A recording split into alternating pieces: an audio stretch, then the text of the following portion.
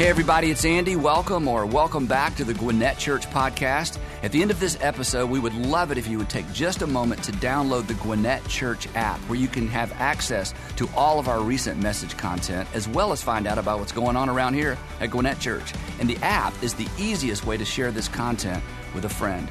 Most importantly, however, I hope the following presentation inspires you to take your next step in your faith journey. So I want to begin our conversation this morning with a question, and this is a question that if you're older, you're going to think, oh, that's like a young person's question. But no, this is an all-skate. This is an everybody question. Who would you like to be like? Or who do you want to be like? Or who do you want to be like when you grow up? Because we're all kind of growing up. Who would you like to be like? And again, it can be a person younger than you. You just think, wow, they're just such a fine person. Who would you like to be more like? And why? Well, what kind of person comes to mind? Maybe somebody specific comes to mind, but what kind of person comes to mind? And imagine a world or a community, or maybe just a family, but a world and a community where everybody was more like that person. And when I ask a question like that, because you're deep people, you're not shallow people, very quickly we move past all that glitters, right? To what they have and what they drive and who they know and where they live. And we immediately get to more fundamental foundational issues of character, right? I mean, we want to be more like that person because of who they are, not necessarily what they have. To some extent, they're heroes. I mean, if somebody comes to mind, I want to be like that person, they've done something sort of heroic. But they're not heroes because they have superpowers, and they're not at the top of your list because they have superpowers. They're heroes because of the choices they've made, right? They chose their way, or they responded their way into your heart, or they chose or responded their way onto your top 3 or top 2 or top 5 list. Now here's the interesting thing. Wouldn't it be cool if sometime in the future, or maybe even today, if somebody were to ask someone who's met you or has worked with you or is in your life, hey, who would you like to be like? Wouldn't it be great if you were on somebody's list? And someday you could be. But it's what you choose between now and someday that determines whether you make anybody's list. And to the point of this series, you will have to choose ought to, even when it, cost you. That's right. Today we're in part 4 of our series, Your Integrity, Our World. Your Integrity, Our World.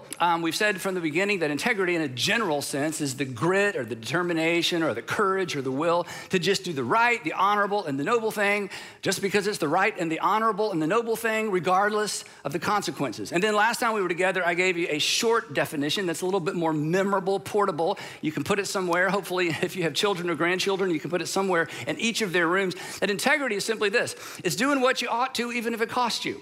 It's doing what you ought to, even if it costs you. As we said throughout the series, we're not always quick to do what we ought to do, but we are very quick to point out when other people don't do what they ought to do. We make excuses for ourselves. We rarely make excuses for anybody else. And then there's this part of it. Our personal integrity, whether it's good or bad, whether we maintain it or sacrifice it, our personal integrity is in fact personal, right?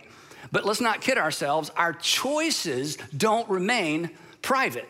So if there's a breach in my integrity, I can say, well, that was my decision. It was a personal decision, but a breach in my personal integrity is always going to impact some other persons. As we talked about in the very first part of this series, when it comes to structural integrity, if a column or a beam is compromised, it's not just the column or the beam that suffers, the entire structure suffers because the tension or the load is transferred to other parts of the building. And it's true with a lack of personal integrity as well.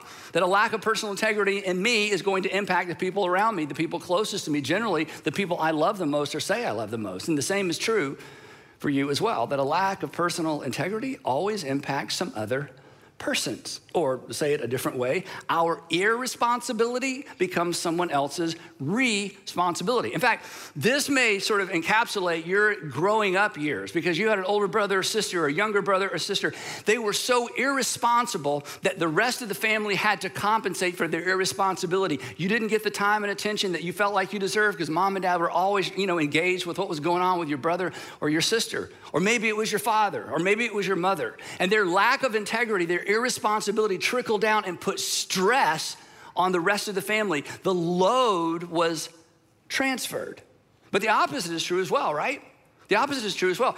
Do what you ought to do and you benefit the people closest to you. Do what you ought to do and the people closest to you, you add value to their life. You add stability to your life. You become part of their story for the rest of their life. And you may make their top 3 or 5 or top 10 list. Now, if you've been following the series, a couple weeks ago, I gave you sort of a key verse that I've encouraged you to memorize. I didn't give you the most memorable version of this verse if you want to pick another Bible version, but here's kind of the version that I think takes us specifically to the heart of the issue. This is from the book of Proverbs. Proverbs 11:3 says this: the integrity of the upright will guide them. In other words, people of integrity are guided by their integrity. It's not an add-on. It's not an ancillary thing. It's not a nice to have. People of integrity, they make their decisions through the filter of what's the right thing to do, regardless of the consequences. The integrity of the upright will guide them, but the crookedness or the bentness or the, hey, I'm only gonna focus on right in front of me-ness, the crookedness of the treacherous will ultimately destroy them. And we've all got a story. We've all got a story of, instead of looking out, I was looking down, and one of my appetites got inflamed, and next thing I knew, I was making a short-term decision rather than a long-term decision, and it just about destroyed me. Or maybe it destroyed something important to you. Then last time we were together, we looked at a story from the Old Testament that revolved around food, and the main character made a terrible decision. He's a great example of what not to do, because, and I'll let you fill in the blank to see if you were paying attention, he actually traded his future, his entire future, for a bowl of yes, a bowl of stew, and that's not what you do. You do not trade your future for a bowl of stew. And when we looked at this story, even for those of us who, are somewhat familiar with the story, when you look at it within the context of integrity, we just think, who in their right mind would trade their future for a bowl of stew? And then we talked about what that looks like in our lives. So today, another story from the Old Testament and another story involving food. But this time, the main character in the story actually makes a good decision. He models the way forward when the right thing is potentially the costly thing. So I'm gonna jump into the context, jump into the story, and this should be fun. And by the way, this story that's somewhat familiar sets up one of the most familiar stories in the entire Old Testament that we're gonna talk about next time. So you're not gonna wanna miss next time. So here's the context for the story. Around 605 BC, Nebuchadnezzar, the king of Babylon, defeated the Egyptian and what was left, the remnants of the Assyrian army, in a famous ancient battle called the battle, or it's referred to as the Battle of Carchemish because of where it happened. And he was supposed to lose because he took on the entire Egyptian army and what was left of the Assyrians. And essentially, this was the end of the Assyrians, the end of Assyria. Well, he was in such a good mood, and he had had so much success, he thought, why not make vassal states of every single kingdom between Egypt and Babylon? So he shows up in what we would call southern Israel, or Judah back then, and he invades the area. He goes to the capital city, which is Jerusalem. It was a very short siege. He goes in, he takes the king, puts him on a cart to take back to Babylon, because Nebuchadnezzar, we've talked about this, had a king collection. We'll talk about that at a different time. Kind of interesting. I don't know what you collect. He collected kings, living kings. He would blind them, put gold chains on them, and then bring them out at parties to go, look how powerful I am. Have you seen my king collection? Anyway, so he puts another king on the throne for Judah, charges them a whole lot of rent for him not coming back and doing something even more treacherous. Then he heads back to Babylon and he takes some other souvenirs other than just the king of Judah. And that's where we're gonna jump into the story. So here we go. Nebuchadnezzar ordered Ashpenaz, the chief of his court officials, to bring into his service, the king's service, some of the Israelites from the royal family and the nobility. Now, Nebuchadnezzar was very smart. Here's what he would do. Whenever he conquered an area or a group of tribes or a nation, they didn't think of in terms of nations so much, or a capital city or a large city, instead of just slaughtering everybody, he would take the best and the brightest, the people with the most potential, the most educated, and he would basically make them slaves, or he would basically kidnap them, and in some ways they were hostages. It's like, hey, you better behave there because I have your sons and your daughters. In most cases, it was the sons that people were most concerned about in ancient times. And he would take these sons to his capital city, Babylon. He would change their names, turn them into Babylonian citizens, and consequently, Babylon was an extraordinarily cosmopolitan city. It had people from all different nations speaking all kinds of different languages, and it was basically his way of saying, look, I have conquered the world. Come to the great city of Babylon. You will see people from all over the world here because I have conquered the world. The story continues. Young men without any physical defect, handsome, showing aptitude for every kind of learning, well-informed, quick to understand, and qualified to serve in the king's palace. So he's getting the best and the brightest. He wants to train them up and make sure that eventually they can rise up through the ranks and surround him and surround his family and represent the world to the rest of the world and represent what Babylon offers to the rest of the world. Now, if you're one of these boys, okay, and you are gonna be kidnapped or basically sort of taken as a hostage to Babylon, okay, and you end up in that select group that's gonna end up living in the palace and being trained to serve in the palace, you have won the lottery. Because they took a bunch of guys, but you're not gonna have to work in the salt mines, you're not gonna be battle fodder, you're not gonna work on a construction site, whereas if you get hurt, they just leave you to die and replace you with somebody else. You are gonna live in or around the palace. So right before they cart you off to Babylon, this is when your dad gets down on his knees and looks you in the eye and says, son, don't mess this up, okay? This is as good as it's gonna get. And besides that, son, there are plenty more where you came from. So, hey, look, get this right. The king, continuing, because it gets better, the king assigned them a daily amount of food and wine from the king's table. So not only do they get, upper and high end dorms, there is a meal plan built into this whole deal, which is amazing. And not just any meal plan, they're gonna eat the same food the king eats, and they're gonna get a daily amount. Now, again, when you're reading the Bible or you read through a story like this, it's like, yeah, whatever. This is a really big deal. In ancient times, most people lived on the verge of starvation because the only food that you could transport and the only food that could last or that you could keep for very long was grain and wine. You could salt meat, but even that would spoil over time. Vegetables would spoil. So grain and wine was about it. So if there was a famine, if there was a crop that didn't come in right, if somebody came in from another village and stole your crop, you could easily starve. So food insecurity in ancient times was a way of life for just about everybody. So for these boys to have a meal plan, to know that for the rest of their lives, if they'll just stay in line, keep in line, they're never going to go hungry. This was an extraordinary opportunity for them. So they got a place to live and a place to eat, always have food to eat. My mentor, Charlie Renfro, I've mentioned several times, when I first started meeting with him, I was super young in my leadership, and he was a business guy, still is a business guy, and he always had these sayings. One of his sayings was this: he said, Andy, there's two rules. Rule number one, rule number two, most important rules. Number one, everybody needs to eat. Number two, everybody needs to live indoors. Those are the top two rules. Everybody needs to eat and live indoors. So I've always remembered that. So these guys, they got the first two covered. They're gonna eat and they're gonna live indoors and they're gonna live fine and they're gonna eat well. But that's not the end. They were also to be trained for 3 years, and after that, they were to enter the king's service. So, they're writing letters back home like, how do you like me now? You're not gonna believe this. What are you guys doing, right? I mean, this is amazing. And of the boys taken from Jerusalem to Babylon, we find the Fab Four. You know who they are?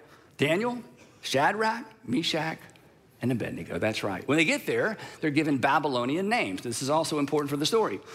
When you name something, or if you rename something, it's evidence that you own whatever it is you've named or renamed. Some of you've renamed pets. You adopted a pet and that doesn't work for me. You gave your pet a different name, which is so confusing for the pet, but eventually they figured it out.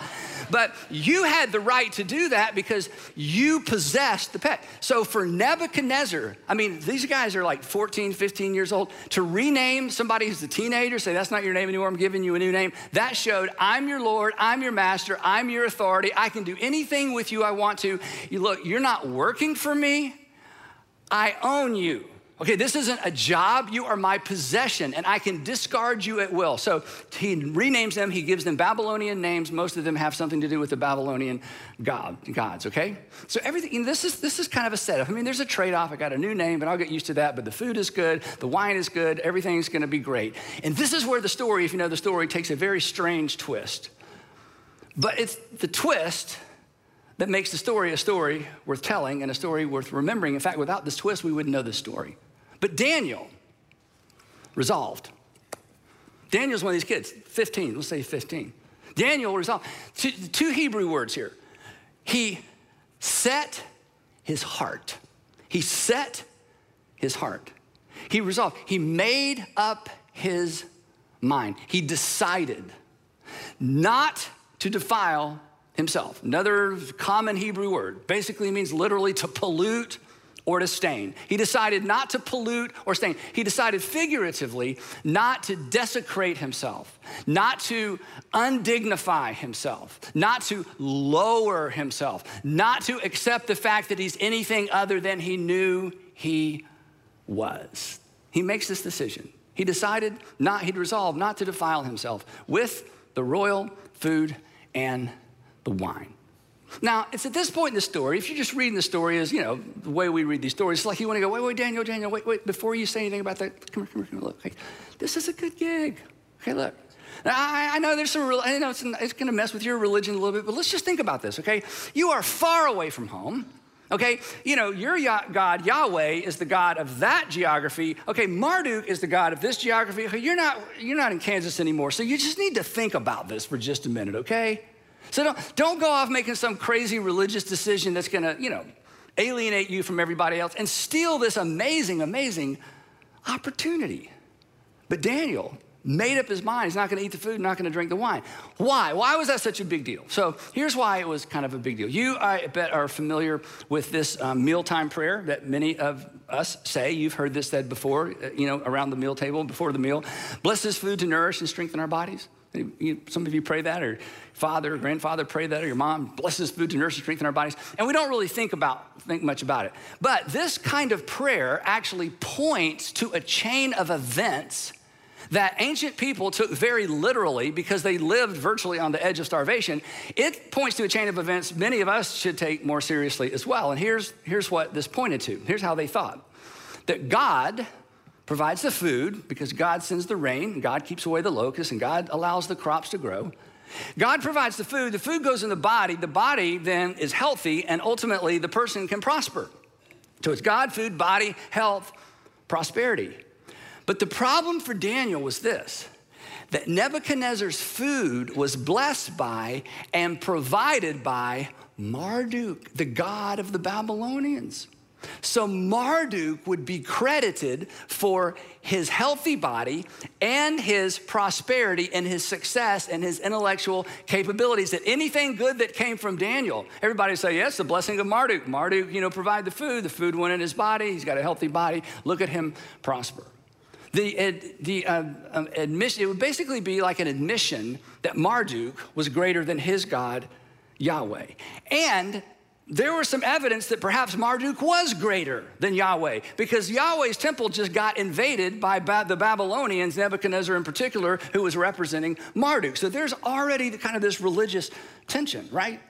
So Daniel, from the very outset, he just made up his mind. Hey, I'm not gonna play that game. I'm not gonna be evidence. I'm not gonna be, a cog in the wheel that kind of keeps this machinery running that's based on assumptions that just aren't true. But basically, he refused to be used as evidence that Marduk was more than a figment of Babylonian imagination. But here's the point. And this is why we dare not rush by this simple phrase in the life of a Hebrew teenager.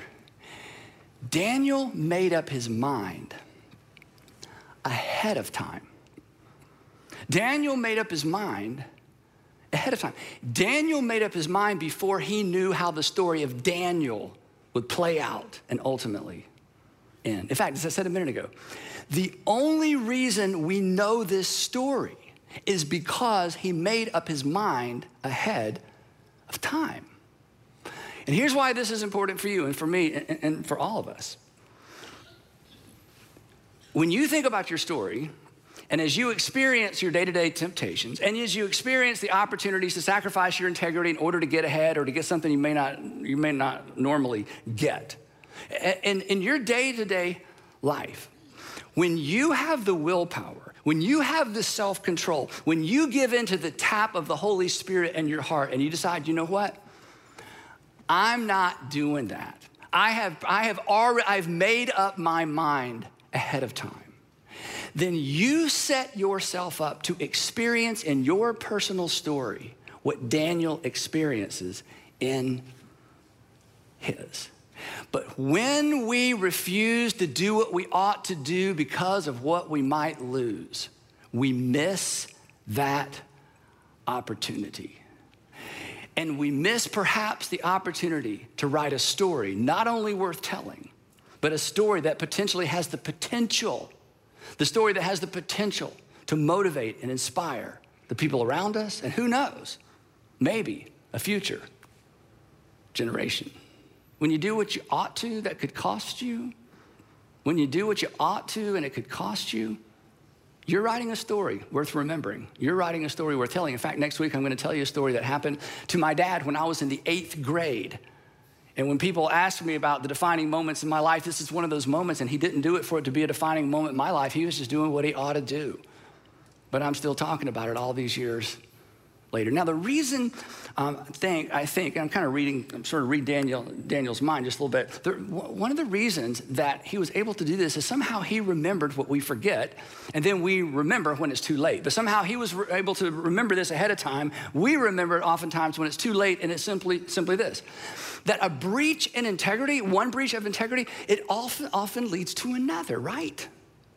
And not only that, the first breach makes the second breach a lot easier. Unfortunately, we all have a story. Well, I already did it once, so I might as well do it again. Yeah, I told myself I would never, ever, ever do that, but I did it. I went there, I crossed that line, and now here's another opportunity to do the same thing. And why not? Because I've already crossed that line once. Yeah, I grew up hearing, and I was always told, and my mom told me, and I learned in church, and my teachers at school warned us, and I'd sort of decided, but then there was that time, that weekend, that opportunity, that thing at work, and yet, I generally consider myself an honest person, but there was a lot at stake. And yeah, I didn't tell the whole truth. I fudged. Not full disclosure, right? I did it once, and now here's an opportunity to do it again. And come on, we know this is human nature. It's just easier to do it the second time than it was the first time. And the second breach creates a pattern, a direction. And as we talk about all the time, direction, not your intention. Direction, not your prayers. Direction, not intention, determines our destination. Direction, not intention, determines our story and our legacy, the story we tell about ourselves, the stories we hope no one ever finds out about. So Daniel, somehow this is all clear to him. Even with all the pressure, he made up his mind ahead of time, knowing it may very well limit his time. But the story doesn't stop there, because he does something else extraordinary. Daniel doesn't pretend. In other words, he doesn't say, you know what, I'm not going to eat this food because it's violating my conscience, and I'm afraid God, I'm going to get on the wrong side of Yahweh. So tell you what I'm doing, I'm going to feed the food to the dogs under the tables. Hey, would you like some of this? And I'll just find something else to eat. He doesn't do that, because actually that would be a breach of his integrity. Here's how the story goes. You may remember this part. So Daniel asked the chief official for permission not to defile himself in this way. I doubt he said, hey, I would like not to defile myself. I probably didn't use that word, but he asked the chief official, hey, I would like not to eat this food. Again, he didn't pretend. He didn't mislead. Again, that would have been, a lack of integrity. And by asking the chief official for permission not to eat the choice food from the king's table, the spicy meat, the red meat, and probably the best wine in the empire, by making this decision and by letting the decision be made known rather than hiding it, Daniel sets the stage for what would be the first chapter in many chapters in his life that God would use to establish him as not only a storyteller, but someone who would document some of the most amazing, amazing events that would take place in this period of history. And this is what I want for us. In this moment, when Daniel decides, I'm not eating it, but I'm not going to hide the fact that I'm not eating it. I'm not eating it, and I'm going to tell somebody I'm not eating it. He places himself squarely in the hands of God, and he is now at the mercy of God. And mercy is not in the Babylonian vocabulary. It is certainly not in Nebuchadnezzar's vocabulary. For Daniel, his only hope, this is important, was that God would intervene. And God had not promised to intervene. Now, here's the thing, and I gotta move on. When we sacrifice our integrity, and we're all tempted to do this, when we sacrifice our integrity to get ahead, when we sacrifice our integrity to get the thing we don't think we can get any other way, when we sacrifice our integrity, here's what happens. We close the door on that opportunity. We close the door to see what God might do when we place ourselves 100% at his mercy. And you'll never, I know I say this all the time, you'll never know what God might have done if you don't trust him. You never know the story you would have had the opportunity to tell if you would cast yourself upon his mercy instead of trying to manipulate circumstances in such a way to guarantee or to try to guarantee an outcome. Never, ever, ever, ever close the door on a potential, what Daniel would call a now God moment. A now God moment is you have done the right thing, people know what you're doing, there's a price to be paid, and then God decides to intervene on your behalf. There are no guarantees. It is worth the risk. The next part of the text says, now God. Again, this would be so much easier, right? It'd be so much easier if God had awakened, Daniel in a dream on his way to Babylon, or an angel had appeared and said, now Daniel, when you get there, here's the deal. Don't eat the food, okay? Don't eat the food, but we're gonna work it out, okay? And then you're gonna be famous, and then you're gonna write a book, and thousands of years later, they're gonna be saying, so just trust me, don't eat the food, okay? I won't eat the food. Wouldn't that be easier? Wouldn't it be easier for us, right? You're about to sign the thing, even though you don't really mean the thing, and God says, don't sign it. It's all gonna work out. Or, it's like, but if I don't, she'll never go out with me again, and the angel appears. It's okay, look who right? Well, if I do that, I'll never get a job in that industry, and an angel appears and says, oh, yes, you will. You're gonna be a captain of industry. All right, good, it's easy to do, right? Doesn't work that way. Doesn't work that way. And there are no guarantees. Prosperity gospel says do everything right on your end, so things will work out on the other, and that's just not true. But that's okay. It is still always in our best interest to place our hands in the mercy, to place ourselves, in the hands of God, at the mercy of God, to give God an opportunity to do whatever God chooses to do with you and through you. Daniel has no idea how this is gonna work out. He's just doing what he ought to do. So he continues. Now God, because God was at work behind the scenes, but Daniel didn't know that. Now God had caused the official to show favor and compassion to Daniel. But the official told Daniel, I am afraid. I'm afraid of my lord the king, who has assigned your food and drink. Why? He says, why should he see you looking worse than the other young men your age? The king would then have my head because of you. Now, quick point. This is a figure of speech for us. It was not a figure of speech for the chief official, okay? This figure of speech, they're gonna have my head, she'll have my head, okay? You know where that comes from? It comes from right here. This is how the world was. He will literally have my head. He won't have my body because the birds will have my body. He'll have my head. He will nail it to a door somewhere as a warning. So Daniel, this is too risky, right? This was common occurrence in Babylon. So Daniel gets that. He's like, okay, well, I got an idea. Let's do a 10-day test. Just 10 days, just a little over a week. Me and the guys, we will just eat vegetables and drink water. You feed everybody else the choice rich meat and the king's wine. And then at the end of 10 days, just compare.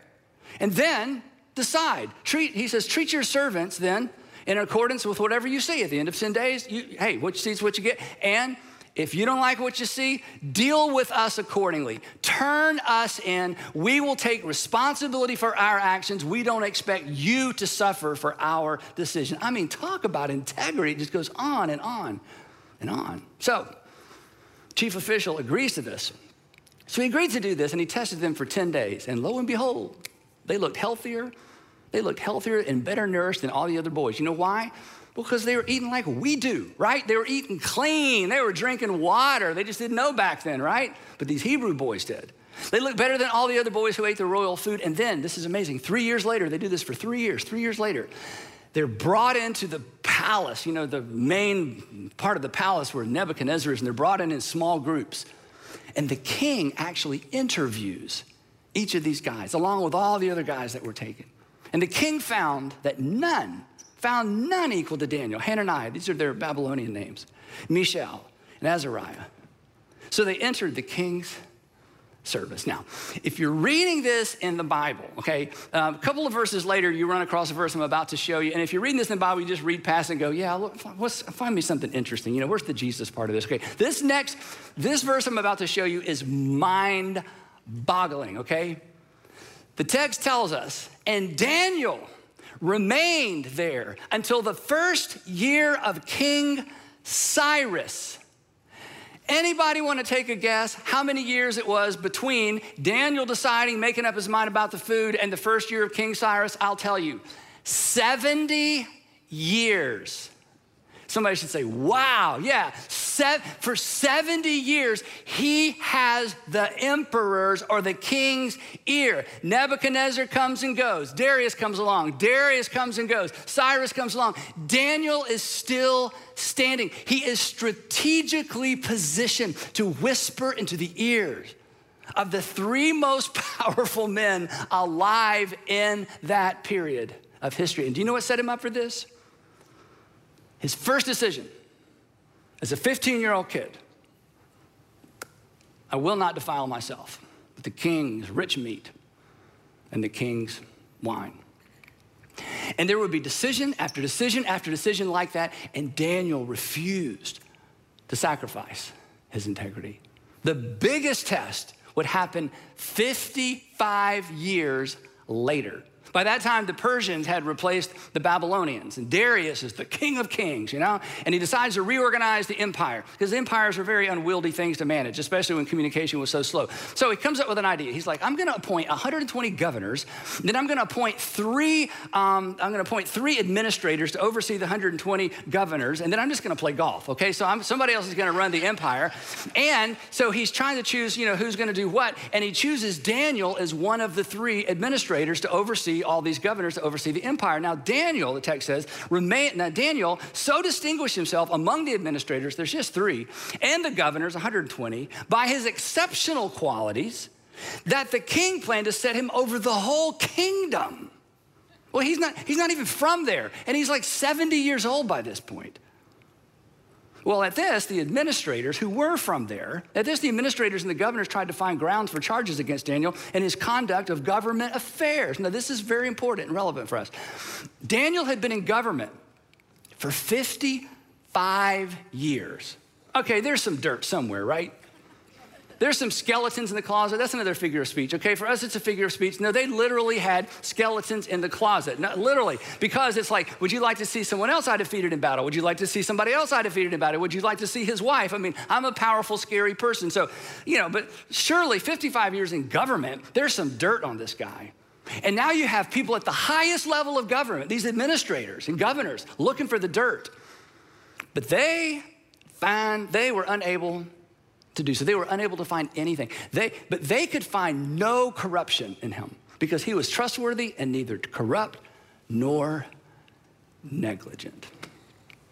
That is something to aspire to, isn't it? That when people go looking, they come up with nothing. And even your past mistakes, you have already brought them into the open and owned them. So there's no traction there either. That's who we want at the highest level of government. National, community, that's who we want at the highest level of influence, and our families as well, isn't it? And here's the thing.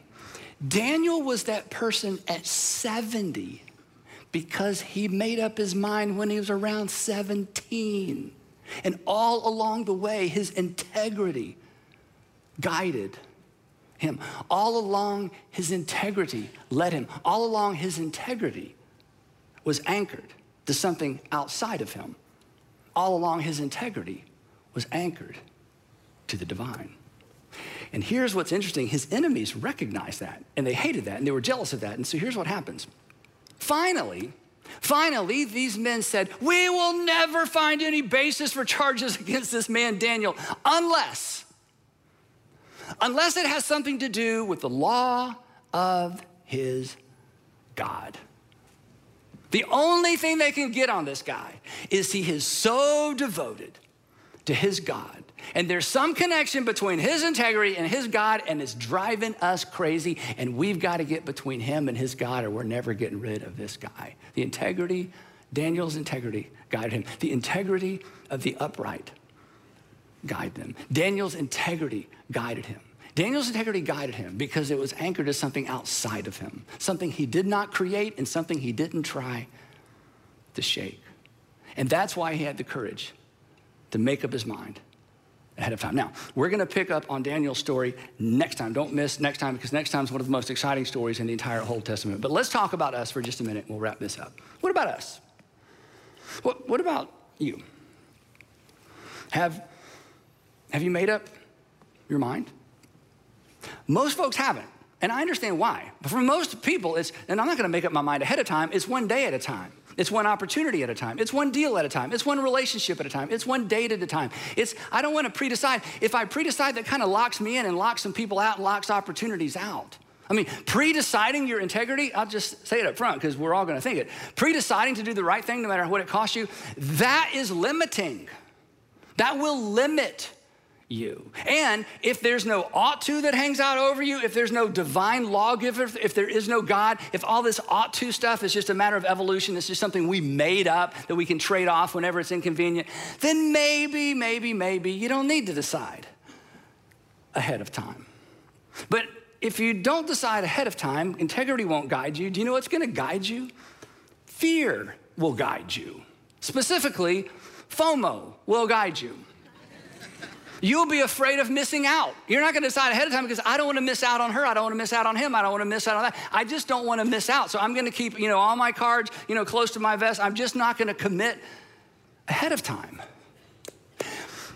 And if you decide ahead of time to let integrity be your guide, here's the promise: you will miss out on some things. But most of us have lived long enough to know that if integrity had been our guide starting at 15, we would have missed out on some memories that will just dog us for the rest of our lives. We would have missed out on some shame.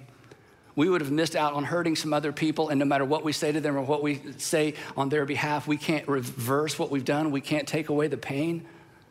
I mean, if we'd made up our mind ahead of time, yeah, we would have missed out on some things. But I doubt very many of us wish we could go back and live a life of less integrity, because somehow we think we would have gained more that actually mattered. The world does not need more leaders who just make it up one day at a time. And you don't want to be like that, because your family doesn't need that. That's not who came to mind when I said, who do you want to be like? I mean, don't you find this inspiring? I do. They could find no corruption in him because he was trustworthy and neither corrupt nor negligent. I mean, isn't that inspiring? Isn't that the person you want to hire? And the answer is yes. And you know why the answer is yes? Because because we know. We didn't create it, we can't shake it, we just know. And you were reminded, as I said, when I asked you, hey, who do you want to be like? Who would you like to be like? That question causes us to sit up straight and look way down, way out. It causes us to sit up straight, stand up straight, and ask the bigger questions. So, if you haven't already made up your mind, here's the promise. If you make up your mind to do the right thing, even if it costs you, it will cost you. It will cost you. There is a price. But you're not going to look back and regret that. So would you make up your mind ahead of time to be the person you want to be the person that the people who love and trust you are hoping that you will be? Would you just decide to do what you ought to, even if it costs you? To be a Daniel or be a Danielle, whichever one you need to be, right? Would you make up your mind? Would you make up your mind to do what you ought to, even if it costs you? And here's the thing, and I'm done. And when you realize it's going to cost you, when you realize it's going to cost you, get ready. You are at the precipice of perhaps something amazing. This is the precipice of the story you may tell the rest of your life, because you did what you ought to do and it was a free fall. And God came through for you because you created a potential now God moment. And now God moments, those are defining moments for you and the people who love you and the people who are looking up to you. And that's how you make somebody's top 5, top 3 list. Because while it's your integrity impacts your world. It's your integrity, but it's our world. It's your personal integrity. It will impact some other persons. Before you go, 3 quick questions left for you to discuss over lunch, or maybe with a small group, or maybe who you're watching with today. Question number 1, we'll put these up on the screen. You can take a picture later. Who do you want to be like? We've already covered that. Why? Number 2, one breach of integrity often leads to another and makes the second one easier. Where have you seen that play out in your life? Okay, if you want to be really transparent, now you get to talk about your worst habit ever in the first time, okay? So where have you seen that play out? Or maybe you've seen it play out in somebody else's life. Change your name in the story if you want, or organizationally, or maybe even nationally. And then third, and this kind of sets us up for later, have you ever attempted to rebuild trust or integrity with someone after a breach of integrity? And what was your approach? Did it work? And did they give you a second chance? And are you glad you even tried? Integrity. We expect it of others. We need to expect it of ourselves. We celebrate it when we see it. Why not be the man? Why not be the woman that's worth celebrating? So make up your mind ahead of time and then look for the now God moment. Heavenly Father, thank you for allowing us to meet today. Thank you for the freedom to worship. Thank you for the reminder. Thank you for the men and women that have paved the way for us. We don't have to look as far back as Daniel. There have been men and women who've intersected with our lives that they just did the right thing. And that's who comes to mind. And as your followers, and as Jesus' followers, who follows a Savior that did what the Father said to do, knowing it would cost him, we lose our excuse at the foot of the cross. So we acknowledge that, and we embrace that. And we ask that you would give us eyes to see the opportunities, the people, the things in front of us, the way that you do, and the courage to respond in such a way that we give you an opportunity to intervene on our behalf. And we pray all of that in the matchless name of Jesus. Amen.